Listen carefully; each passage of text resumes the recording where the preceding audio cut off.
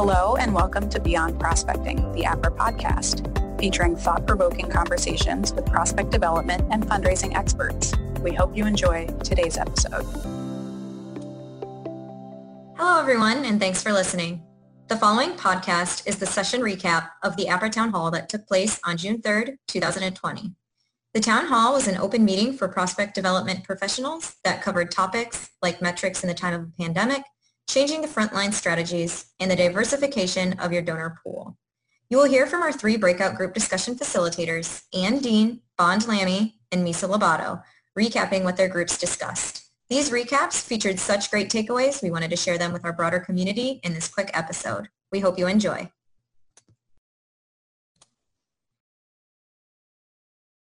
Strategies are changing and how we can support. We talked a lot about prospecting and how some prospecting is happening differently. Traveling is on pause. We're talking to our gift officers about what is working when we're doing prospecting and what isn't working. We have a few folks who are in campaign, and so really talking about certain things are just sort of if you're at the end of the campaign or at the end of the fiscal year, maybe you just let the next 27 days sort of happen and then really focus on moving forward. In terms of really neat and good ideas, we've got some folks creating predictive models of who looks like a DAF prospect. And so a lot of focus on DAF, so donor advised fund donors and prospects, and a lot of good research around them. And looking at proactively ahead at the names, and how to really get ahead of some things. In terms of whether folks are screening and why or why not, we have, I think, vast majority of us either have screened, are screening, and so we sort of all agree there's a lot of folks who are negatively impacted right now as well as positively impacted right now by the pandemic environment. And so it just takes more time on the verification piece, and you just then have to revisit those results later on. So we have one organization is actually has a vendor where they're going to be able to screen now as well as later this year when they're right before their contract is up, so that they're able to sort of see that delta, which is really interesting. In terms of metrics, I think this may be the next to last thing, and then I can be quiet and put myself on mute. So in terms of metrics, we have for the remainder of the fiscal year, or for those who are in campaign, they're not doing a lot of changes right now because it's a lot of reporting impact, right? And so we all talked about, we all apparently had a countrywide, global-wide conversation at our independent offices back in early March about what a visit is. And so that was fun to hear that we all sort of had this individual conversation, and the vast majority of us stuck with a visit is what the existing definition is, whereas some others were able to make those changes. Let me see, one more thing. Let's talk about, so we did talk about sort of prospect management advice and prospect movement. And are we seeing gift officers drop or be hesitant with new leads during this time? And some folks have already gone through a huge portfolio slimming exercise, and so there's really, the portfolios are already pretty tight, and others are focused on embracing digital fundraising, using vendors like Gravity or EverTrue, or two totally different vendors, but really trying to give those insights to help spur action to the gift officers, to really help give that nudge and sort of that spark of yes, you want to go talk to this person. So it sounds similar across all different organizations. Great. So our group talked through some similar topics. In terms of screening, it seemed like a lot of it was predicated on what contract you had with a screening vendor already that existed, and coming up with some creative solutions versus if you have an unlimited screening, then why not do some screening. But really basing it off of current donors, right? New donors that are coming in. If people are giving right now, we're viewing that as really the loudest and clearest indicator that we should pay attention. We did talk a little bit about donor privacy and kind of the trends in that part of the industry and where we're headed in terms of wanting to be more careful in terms of what we document, donors having the right to request that things get removed from the records. We fortunately had a member of the Ethics and Compliance Committee in our breakout room who was able to provide an update on what that committee is up to.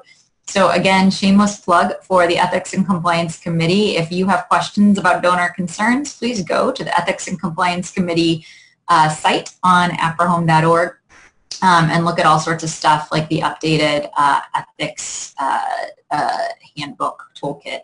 Sorry, I'm not remembering the right name. And they're working on a due diligence toolkit right now, which is super exciting. We did talk about if we're partnering more or less or about the same with our gift officers right now, what kind of things we're hearing from folks, and really a lot of opportunities to partner with gift officers. We did hear some feedback that some folks aren't partnering as much, and it's more just due to the fact that we're just trying to catch our breath. There's a lot going on, a lot moving and changing constantly, and that's really tough.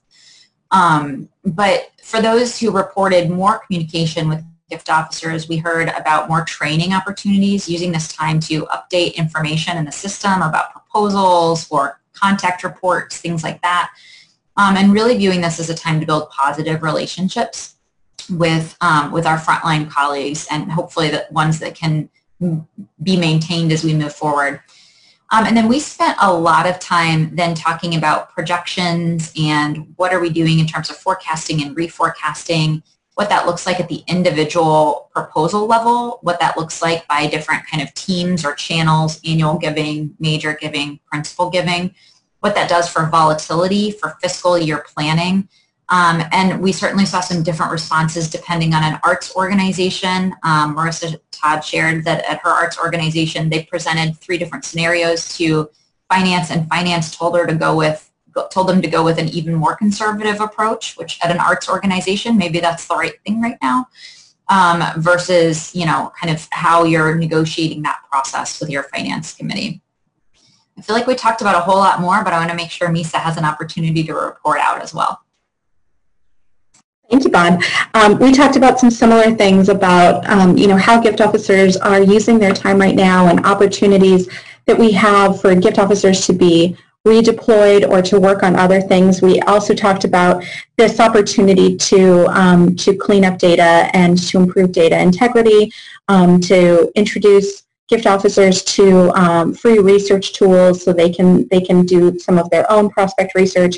And we also talked about a few things that people were doing with gift officers, like redeploying them to make calls on behalf of admissions to parents where the students hadn't yet confirmed. Doing a lot of work with loyal donors and stewardship, outreach by phone and with handwritten notes and with thank you. Just lots of opportunities to better engage with loyal donors or with people who had already had an established relationship with our organizations. We also talked about some opportunities that we felt like we had to grow relationships, including things like holding town halls, holding Ask Me Anythings with doctors or researchers or professors, really allowing people to connect with the organization and with the institutional knowledge of the organization and to answer their questions. We had a similar conversation around screening. Most people were continuing to do screening of new donors, new patients, new parents, and we're thinking about probably keeping their regular screening cadence to be about the same that it had been. We also talked about discovery work and some of the challenges related to discovery work and some of our ideas. We talked about asking trustees to open the door, looking for natural reasons to reach out. So if we see that they moved to a new position, or if there's something that we felt like sort of naturally rises as a good opportunity to engage someone that we hadn't developed a relationship with. We talked about maintaining a needs help list that gets circulated throughout your organization to see if anybody has any ideas for how to connect with a donor that we haven't already connected with. And we talked a little bit about our campaigns, and it was a little across the board in terms of people still feeling optimistic about meeting campaign goals and meeting campaign timelines, and some people are canceling extensions or not moving forward with their campaign in the timeline that they had previously set out. And that also impacted hiring decisions that they were making, and what they thought would be potential growth in their areas was often delayed or reduced. So those are some of the things that we talked about. Thank you for joining us for another episode of Beyond Prospecting, the APRA podcast.